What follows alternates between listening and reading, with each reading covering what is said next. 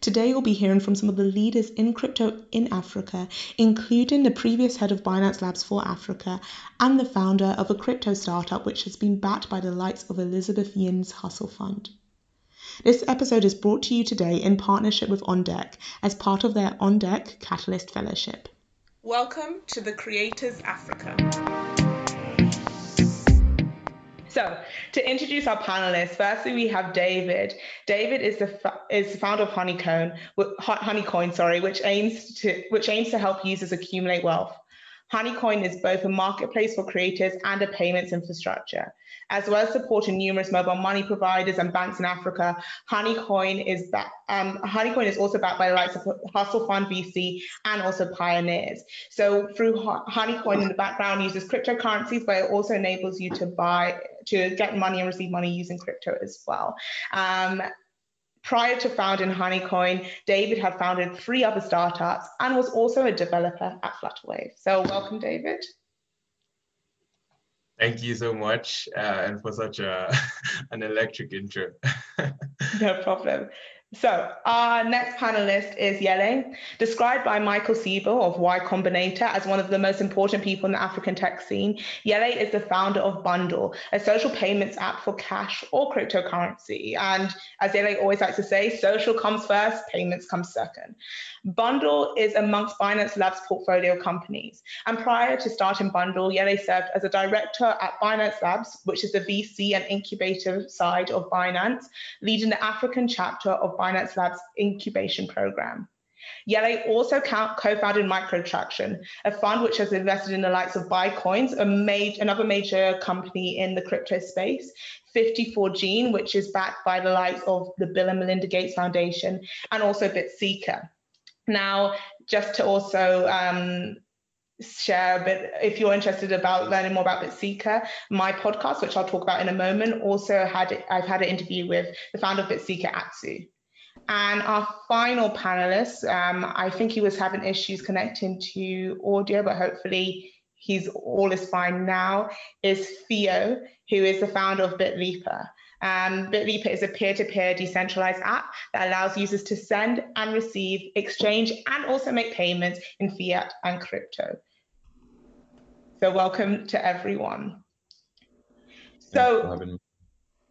So also just to give a brief introduction of myself, my name's Maya. I'm currently a product manager at Skyscanner based in Europe, and I lead expansion localization, led Skyscanner into the Arabic speaking world, worked in Kenya, worked in Tanzania, worked in Hong Kong. I'm very passionate and bullish about emerging markets. And so I have a podcast called The Creators Africa, where I interview operators and also founders on the continent. And so as I mentioned, I've spoken to Atsu, who's the founder of Bitlipa, and we have an exciting episode coming out next week with the founder of iRocco, Jason Njoku, which is IPOing next year, or this year, sorry, in London. And that's essentially the Netflix of Africa. So make sure you tune in. So just to provide a bit of structure and explain how this is going to operate, we're going to spend about 20-25 minutes with me asking our panelists questions, which I've already prepared. And then there will be the opportunity for the rest of you in the audience to ask some questions as well.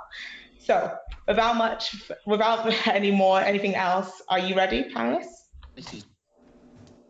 Yes. Yeah, let's go. Perfect.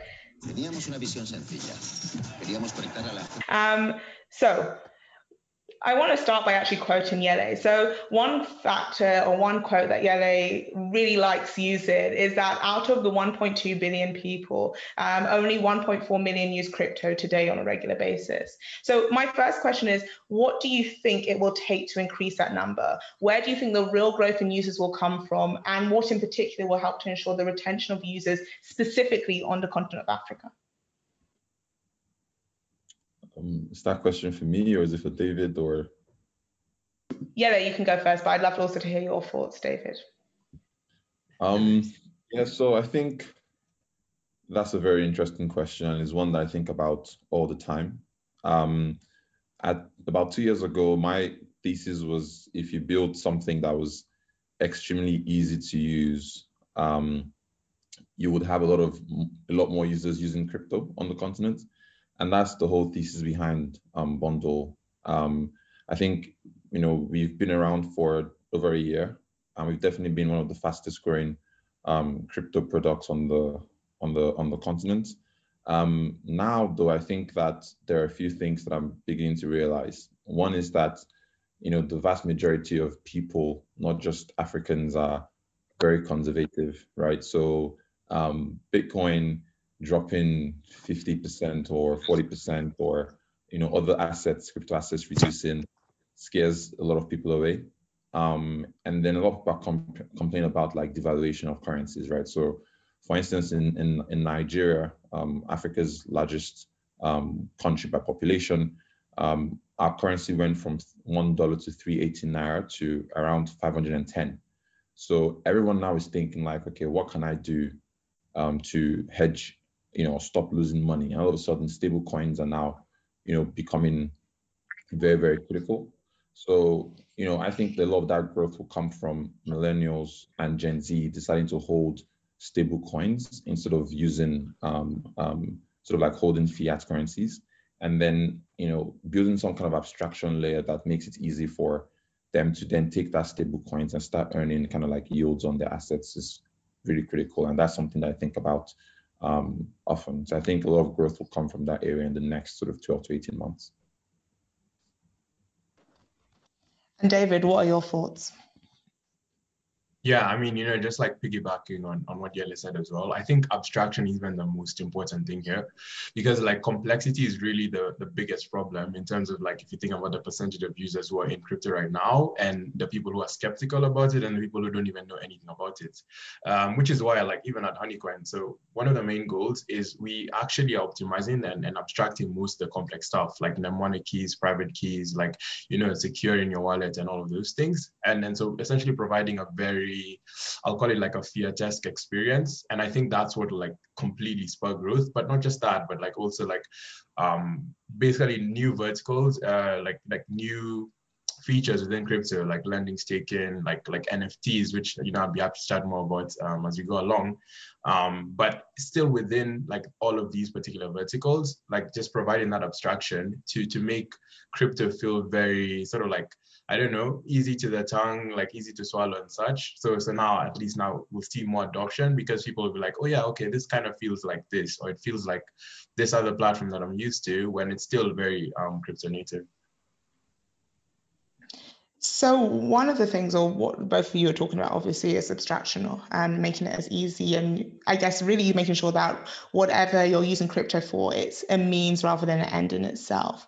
And I guess one of my questions was, in terms of the use cases of crypto on the continent of Africa, just for those in the audience who may not be aware, typically it's partly utilized because of devaluation of currencies, because of high inflation rates that Yele had mentioned, especially in the context of Nigeria, because of lack of trust of government, difficulty accessing foreign exchange of foreign currencies. And I was wondering if there's any other key use cases or there's any other key differentiations in the use cases between Africa and other parts of the world, especially the developed world? Yeah, so I think you kind of hit on the main use cases.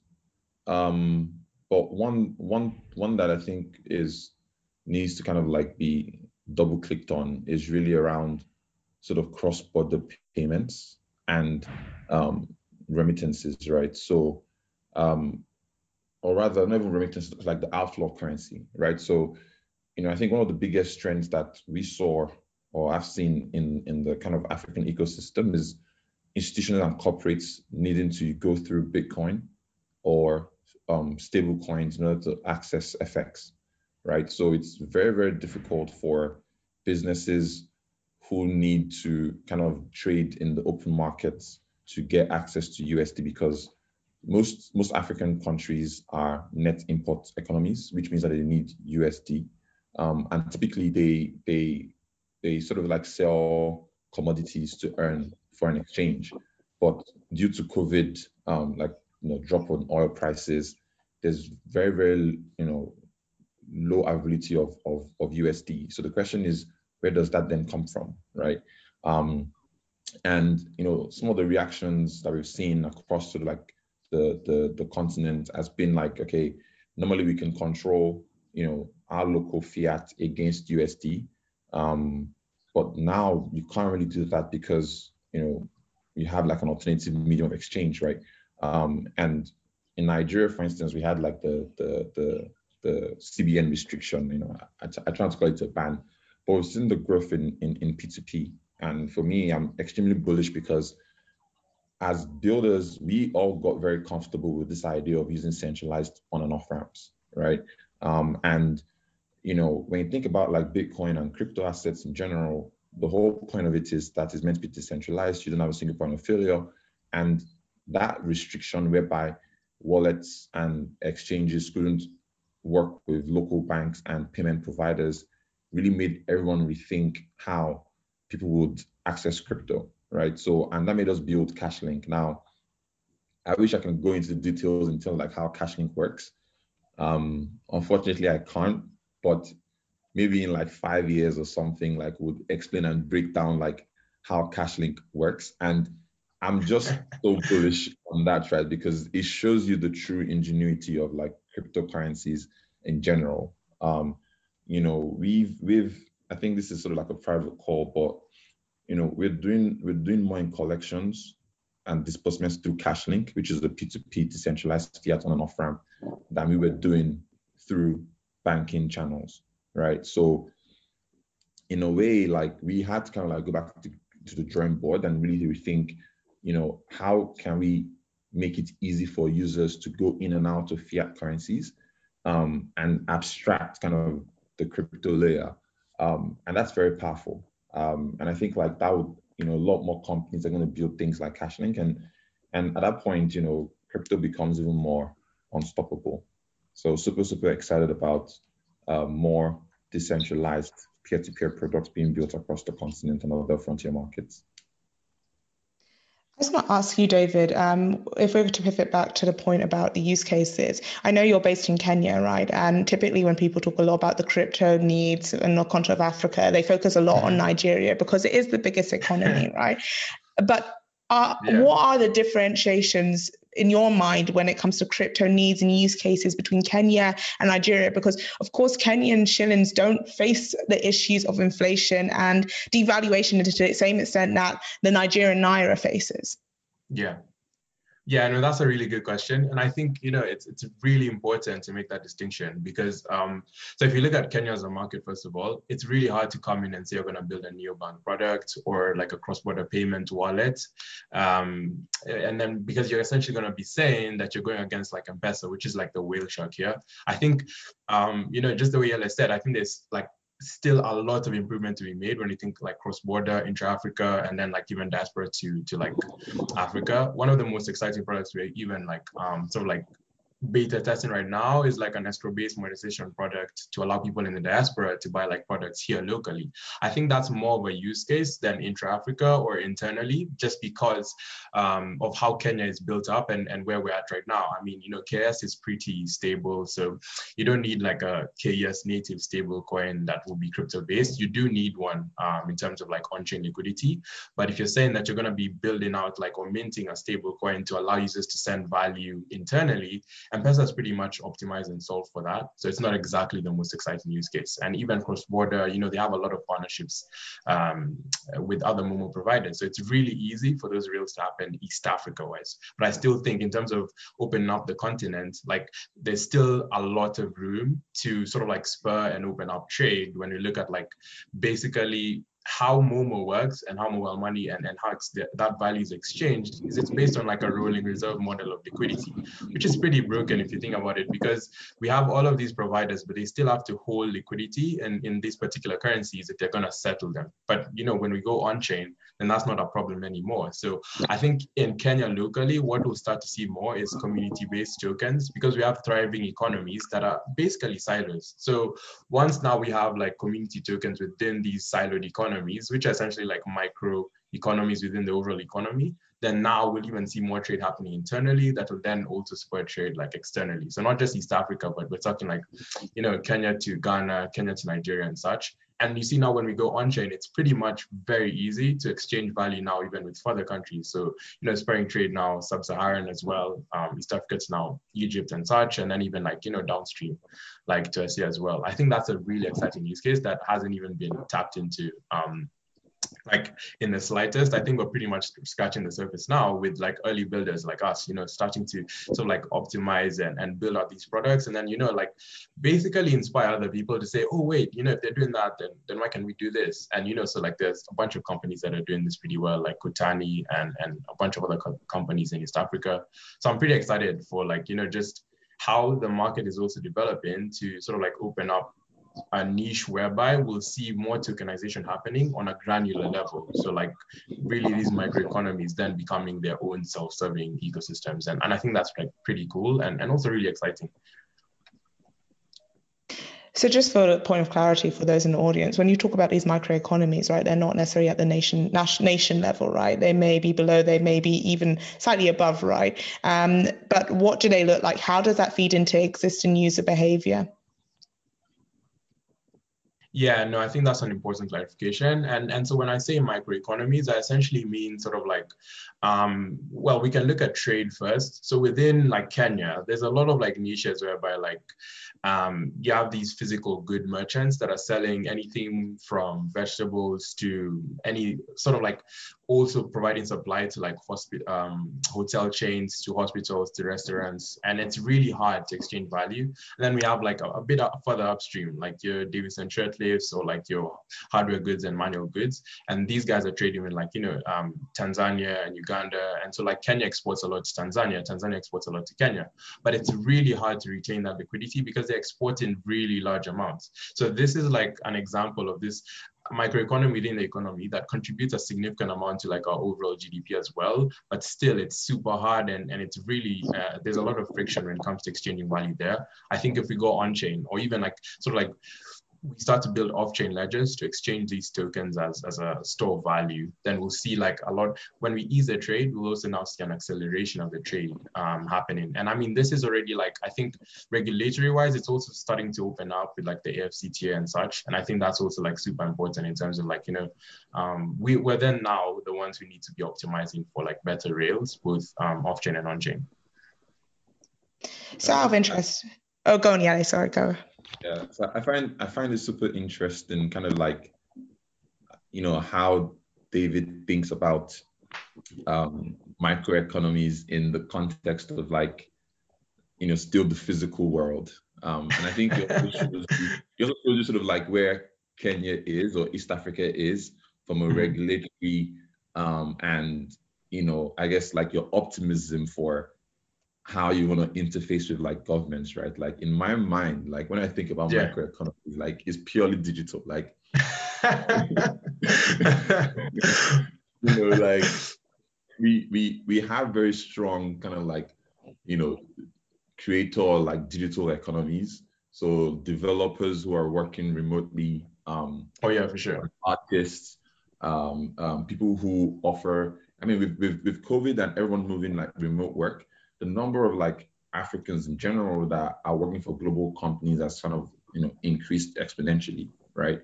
One of our portfolio companies, Microtraction, just pivoted to build something that is actually trying to address that problem of like, okay, you have a ton of Africans who are now working globally. Like there was a tweet yesterday where someone said that a particular company charged them, I think it was like maybe 30 something or like 50 something dollars for a $200 payment. And because there's no rails that connects that. And so what they're doing is using crypto essentially to be like a settlement layer to move in and out of like these currencies, right? And the guy was asking if we had like an API for Cashlink. So essentially what's going to happen is you will still have like the, traditional, like what I call TradFi. So you have like traditional finance rails, but then we're going to have like a parallel financial rails that just works with like crypto, right? And, even now, like when we have like our lawyers, we don't pay them with Naira. We don't use any chat. We just send them like a stable coin, right? For like supplies and things like that. So it's becoming more it's becoming more of a thing. I can't share some of the public numbers for P2P, but whenever I read some of the numbers that are quoted, I find that funny because like it's massively underreported. Just share a peek, just share like one number just to tell guys that, there's a lot of buzz happening. No, I'm just messing around. At the end of the day, right, like one always you have to find that balance between kind of build. I think you're muted. I think the sound has just dropped, Yele. Yeah. I could probably pick up from where David left. Kenya. Kenya is I think that's Theo. Yes. Yeah, okay. Perfect for you. This is Theo from Bitlipa. David was highlighting the microeconomies and how Bitcoin comes in handy and other cryptos. So I could probably now speak on behalf of the Kenyan digital community. From the numbers that we ran with our beta, a lot of the Kenyan youths are, venturing into the freelancing gigs, be it remote design, remote code. Some are academic writers as well, and transcribers, and working with the likes of PayPal, etc., becomes an issue for them because more often than not, their transactions are flagged and their accounts locked for like 180 days. Regulations, we can't say we are a very bad place here because the central bank just issued an advisory telling people they should be careful when dealing crypto. So we haven't really banned it here, but we haven't accepted it either. But we'll keep building. The government in Africa, they're a little bit lazy. They just wait for European governments to come up with some regulations, twist a few words in between, and then implement the same. I would say we are in a better place, and I like it that way. There's a lot to unpack in that, but especially when it came to the regulatory burden, because there's quite a lot of change, and there's a big difference, especially when you look at Kenya versus South Africa versus Nigeria. But we'll come back to that in a moment. So one question I had was, you touched upon, for example, the difficulty sometimes depositing something in shillings into especially like these global exchanges. Kenyan shillings as well, just to clarify for the rest of the audience. But I remember, David, you seem to suggest a hesitancy towards the use of stable coins, especially in the context of Kenya. And I wanted to really understand more broadly, what do you think is the use case for stable coins, African stable coins on the continent? So just for the context, or for the audience to have additional context, there are stable coins on the continent. You have NGNT, which is obviously Naira backed, and that was founded by Bitcoins, which is a major company in this space on the continent. We also have ABCD, which was founded by actually the founder of Bitseeker. And ABCT is essentially aims to be almost a basket of different stable coins around the continent. So to pivot back to what the question was once again, what are the use cases for stable coins in the continent? And how do you see that evolving in the future? Yeah, no, I mean, that's a really great question. And I can see Yele's back as well, so we can probably reel him into. But, just to like, in my honest opinion, and like my take on it, like my 2 cents would be, so also just to come back to the way I answered the question, I wasn't actually eliminating it. I was more eliminating it in terms of like internal exchange of value happening. But like intra-Africa, I think that's really the only way that will happen at scale. When you look at just unlocking as many continents as we can, as quickly as we can. So because the plague of fiat is actually basically in terms of storing liquidity. Like market makers, most currencies that are pegged to USD, you'll get a really bad spread. So 15-25% spreads, just like Yele alluded to earlier when it came to like NGN. And that's why so Bitcoins and a bunch of folks within like the crypto community in Nigeria, they minted NGNT. And I kind of allude to so much of the things that we're doing, but I mean, there's going to be a KS stablecoin very soon for sure. I don't want to also like, Yeah, go Interesting ahead, enough yeah. is the National Payments Systems Act in Kenya allows Kenyans to create e-money, which is technically stablecoins, as long as you deposit an equivalent of the same with a bank that's recognized by the CBK.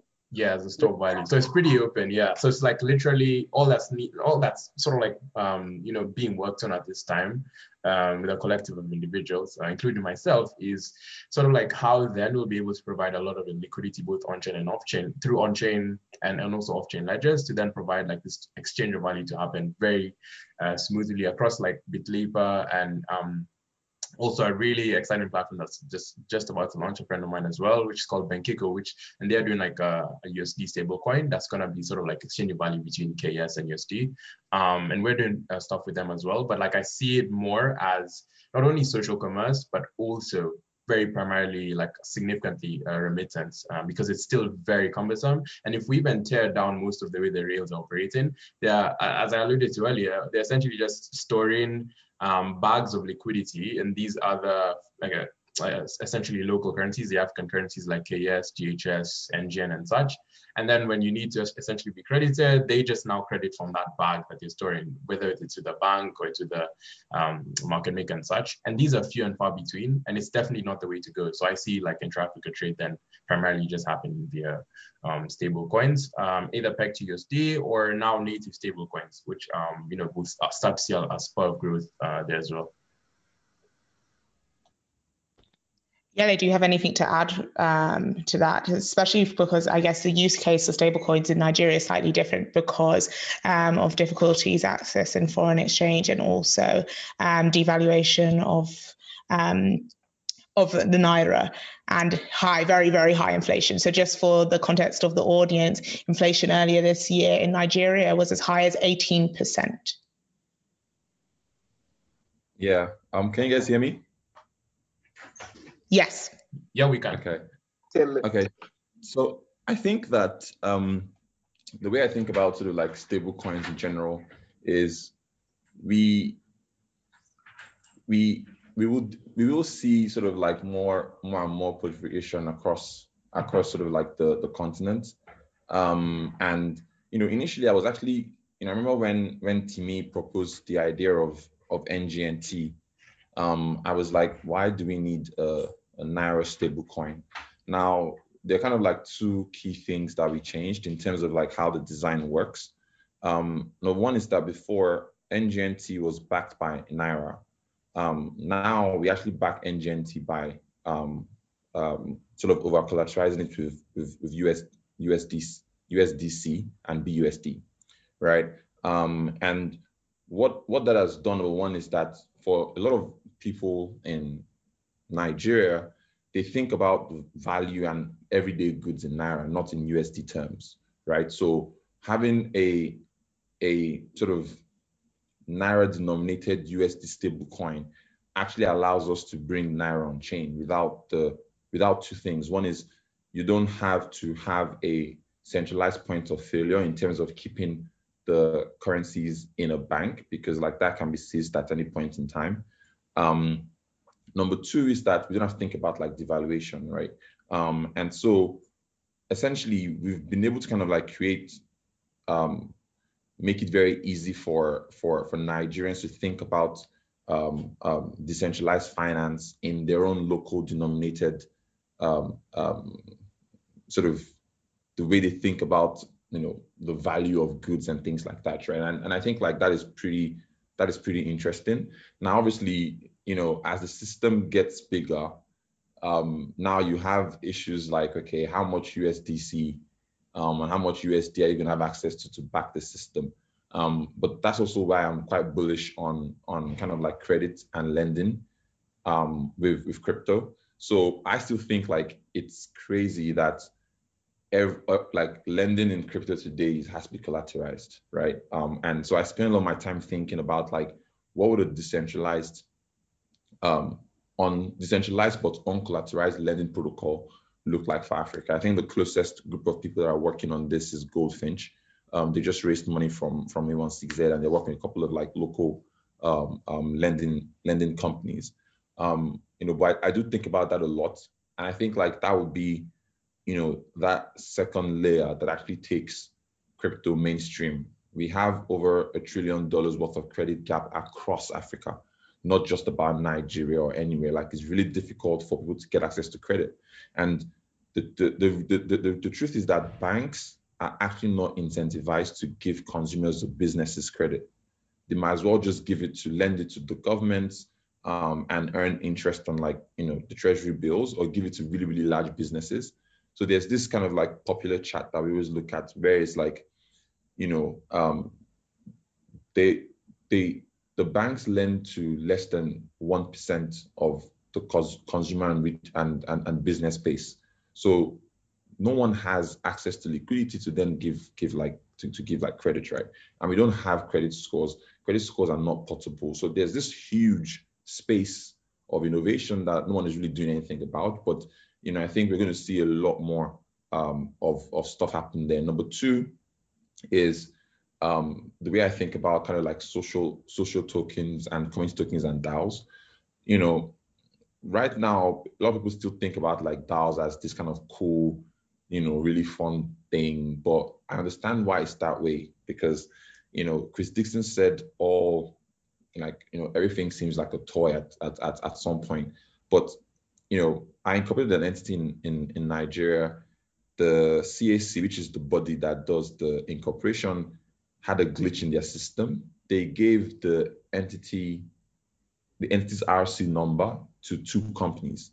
And for the last like 6 months, we're trying to resolve that. Like, that makes no sense, right? So you want to incorporate an entity, it takes you so long to get it done. Might as well just have like an on-chain organization that then coordinates everything. At the end of the day, what do you need? What do you need a corporate or a physical legal entity for, when you can have like a DAO that you can use to hold the treasury on chain, that you can use to pay for services? Obviously, you may not be able to kind of like sign like offline or off-chain legal contracts, but I think at some point you can figure out how to make it possible for on-chain DAOs to sort of like have legal, signatures with other businesses that maybe aren't DAOs.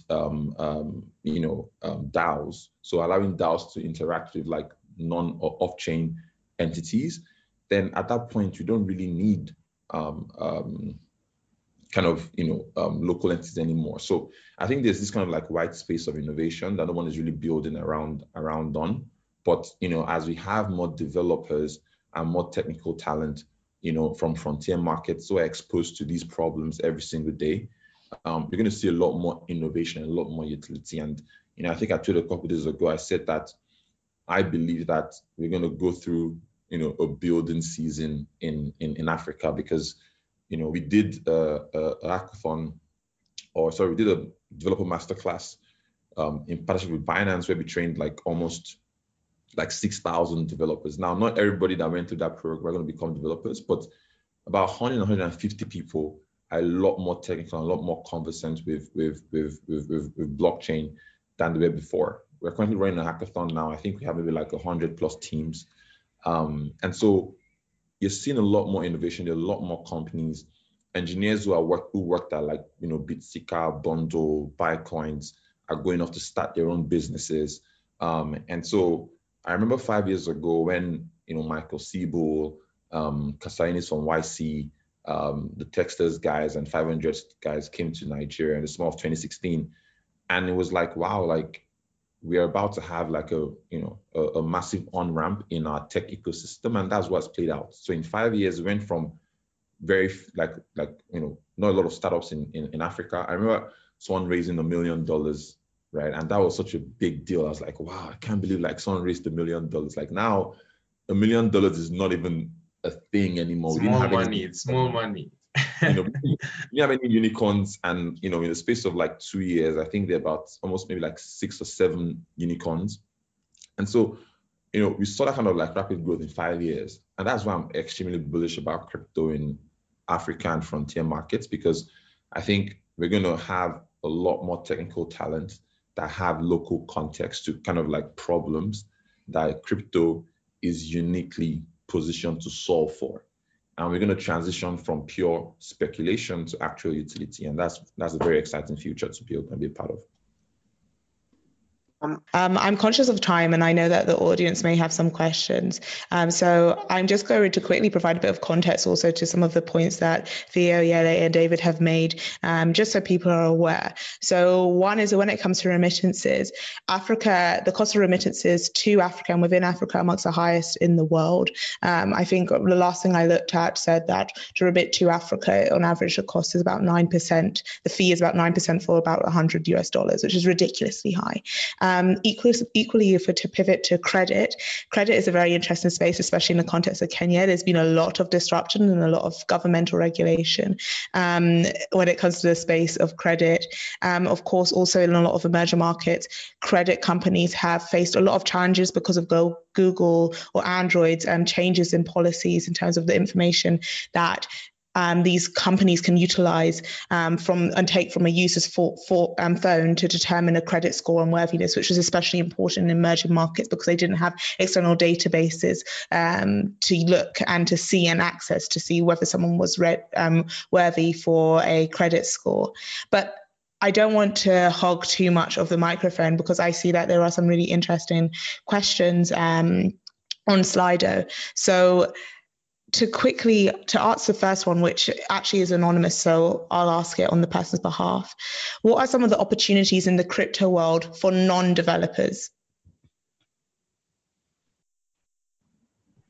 So I think I would answer it from how can you contribute to the ecosystem? Crypto is extremely unique in that it's community focused, right? And so one of the things that has made us stand out against sort of a number of other players in the ecosystem is just how community driven we are. And that comes a lot from, our ambassadors to our community and growth managers.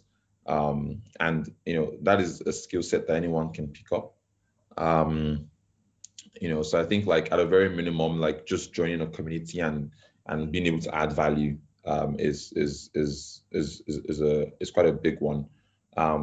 You can be a content writer or an educator if you understand the concepts well enough. I think crypto education for retail or even businesses is a big part that is missing right now on the continent.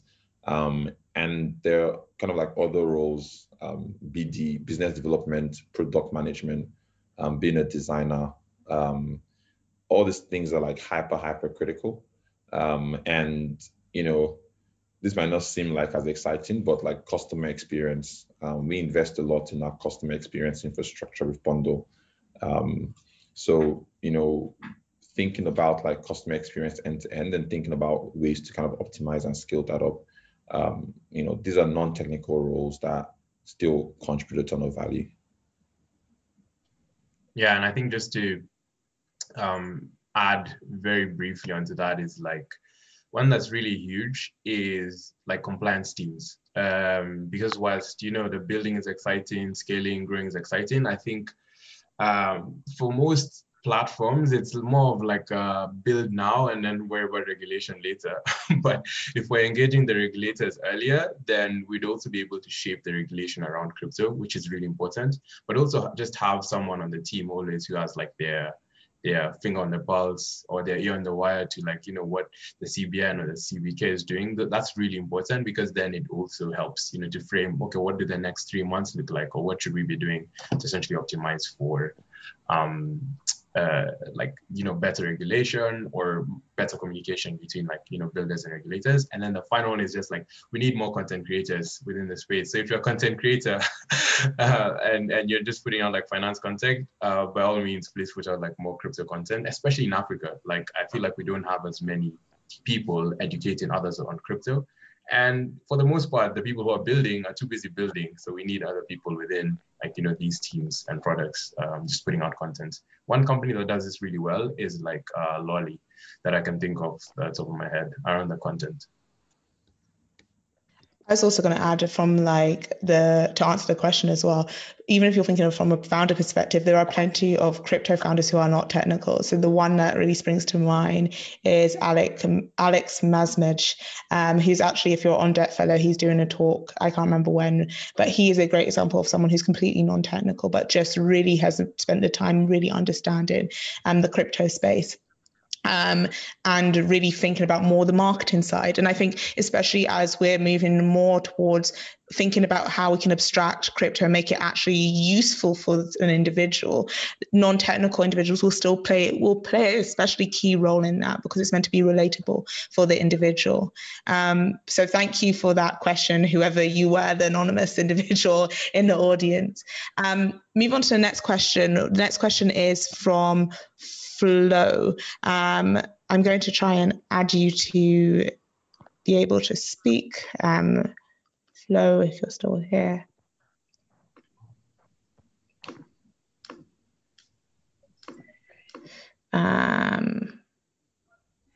Yeah, I'm here. Can you see me? Yes, perfect. 1 second. There you go. Awesome. Thanks, Maya. Yeah, thanks, guys. This has been really interesting. Such a great opportunity to have a glimpse on the pulse of what's happening in crypto, Web3 in Africa. Very interesting. My question was about adoption, and you answered a lot of it. Actually, Theo spoke to a lot of it earlier already, both sort of on the blocker side and also on the accelerators. Maybe two sort of aspects that would be really interesting to understand more about. The one is Africa and adoption, maybe in more detail in relation to the rest of the world and how quickly it could happen. In particular, actually, I'd also be interested on more thoughts around DAOs and things like Stokvels in South Africa, those kind of cultural mentalities of group saving or banding together and creating your own rules. What are some of the long tail effects that could come from that? How would things look in 3 to 5 years? Kind of maybe speaking to more, what could Africa be like in 3 years, and how does it compare to other sort of parts of the world? Yeah, anyone. So yeah, maybe Yele, you can go first.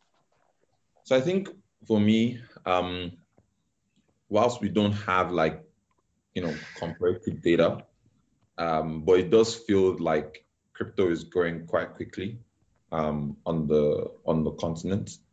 And the amount of sort of government or regulators that are talking about it. I think there's this kind of stat that was put out where it said that Africans are more likely to have Bitcoin wallets than people in America. And I do think that Africans will have a higher percentage, or African crypto users have a higher percentage of their earnings or savings in crypto than the rest of the world, whether that is stable coins or even things like Bitcoin. I'm very bullish about the growth of crypto on the continent. We've learned a lot through building Bundle, and I think being a builder has kind of really made me think a little bit deeper about where I think growth will come from. I'm very, very, very, very bullish on P2P and develop of stable coins. And it's interesting you mentioned sort of saving circles and things like that. One of the ideas that we are thinking about is actually creating that overlap wherein we're able to incentivize circles to keep each other accountable and encourage each other to save, right? And even buy crypto more regularly. So I know there was a couple of companies in the past that have tried it, and it didn't work. But I think it was two things. One was that they didn't have high yields, which is very important in making this types of products be more successful, right? So you can't just say, oh, you're saving in dollars and then the return is going to be 2 or 3% when they can save in their local currency and someone is offering them 10% or 12%.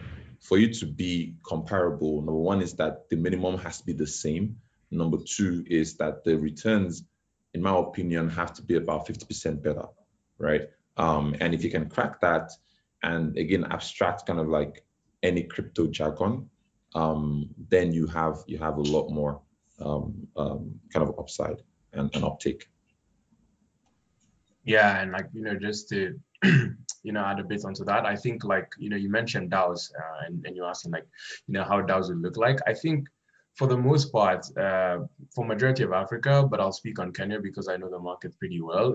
Like the appetite on the consumer level is actually already there. So in Kenya, for example, and East Africa as a whole, we have a lot of chamas, and chamas are essentially just collectives of individuals that have decided to save in cash. And so they pool this cash, and then every single month, one person will get that cash, or they'll choose to put it into like either land, or they choose to buy agriculture with it, and then they reinvest it and such. And so, I mean, how I see DAOs, and I could be wrong, of course, if by the way they evolve, it's sort of like, if we're able to on-chain these chamas of sorts, these collective savings groups, which actually, so in Kenya, it makes up about 46% of like overall GDP. I think we can definitely now unlock a ton of value for individuals, mostly low-income individuals, who are essentially getting, to some extent, screwed over because banks are taking a lot of the percentage on the returns that they'd be able to get. And with the if you look at the rate of inflation right now in Kenya, which is about like 4 to 6%, they're being given the same amount if they invest in a mutual fund, or if they invest in a chama, they're essentially getting the same return.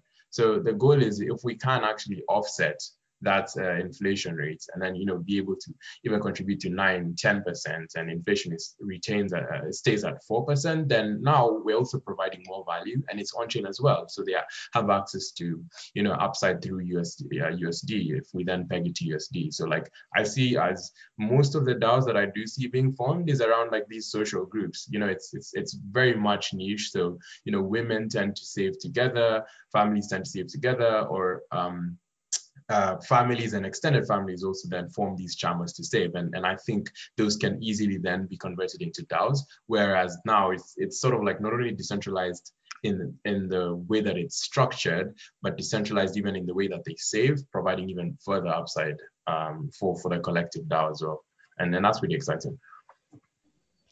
I think just to respond to that, and also to add to that, one interesting company is not necessarily using crypto as far as I'm aware, but that does the social grouping aspect, is Quara, which is based in Kenya, and they're part of the Catalyst Fund, and they seem to be doing quite well, because this is a problem that many companies have tried to attach and tackle, but there's a lot of cultural nuances behind it, and a lot of, especially when it comes to saving money and the mentality around saving money, but Quara in Kenya seems to be doing quite well, and I believe they're also expanding to other parts of the continent. So there's one other question which I want to try and quickly cover in the last couple of minutes, and that is from Dave. Let me try and add spotlight if you're still there. Yeah, perfect. Dave, please ask your question. Sure. So, as someone who lives in the United States, I'm well aware of the power of large sovereign nations in regards to influencing policy and how people, act and economies act on a day-to-day basis.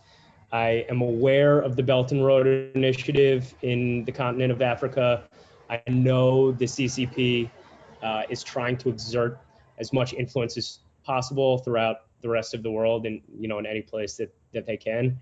I don't know if you individually or your companies have experience in your particular areas of focus in regards to direct or indirect interactions with the CCP, but I'm wondering, as you build your products and think about crypto in the context of the continent of Africa, and specifically in the context of the CCP exerting influence on the continent of Africa, how do you navigate that as you build your products?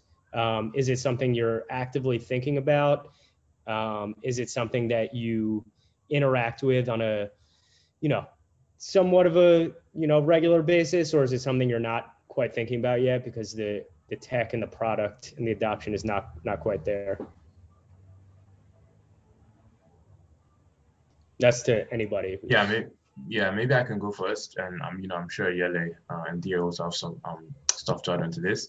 For me, I would say it's definitely not at the top of mind, because if we look at like not only the CCP but collectively, even let's just say Asia's influence in Africa, it's pretty much collaborative. It's not dominant in that they're coming in and saying, okay, listen, we want to sort of like structure the way that you guys will build, and so that's why it's definitely not something that keeps me up at night.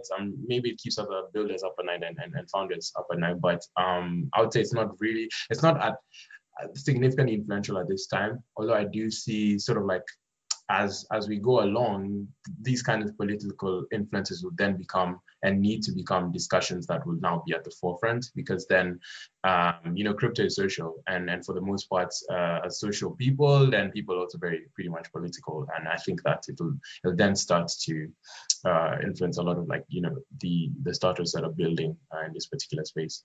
But that would be just my 2 cents on it, and Yele and Theo can chime in as well, and Maya too. Just quickly, we're at time, so if you could add anything really quickly, please. So very quickly, I think I'm similar to David in that it's not something that is top of mind, but at the same time, we're trying to build decentralized, self-sovereign systems. So even if it's the CCP or even the dependence on the USD, for instance, like you still have these in quotes, outside influences on the economic systems. And that's why I'm extremely bullish on things like MakerDAO and DAI, which essentially derives some kind of stability purely on chain, right? So, but definitely in the short term, it's not really something that a lot of us are thinking about, but we all believe that the systems that we build are meant to be self-sovereign anyway. So yeah. 100% agree to that. I agree with Yele and David. It's not really a concern at this moment. Okay. Thank you. Appreciate it. Thank you so much for all of your questions, and also a huge thank you to the panelists. It's been a really interesting conversation, and hopefully the audience have learned something more about the African tech scene. The African tech scene is thriving. I am personally very, very bullish on it. After all, there was a recent study that found that Africa is going to contribute the exact same number of people to the workforce by 2035 as the rest of the world combined. If that figure alone does not make you wake up and realize the potential and importance of Africa, then I don't know what will. But if you're interested in the African tech scene, feel free to reach out to me. My name is Maya Cadell. You can find me on Twitter, LinkedIn, etc. And also make sure you tune into the Creators Africa podcast, which I shared a link to in the chat. And if you miss part of this will also be shared on the podcast as well. But thank you so much everyone for joining, and thank you David, Yele, and Theo for being on the panel. Thanks everyone. Thanks so much for having me. Cheers. Yeah. Bye.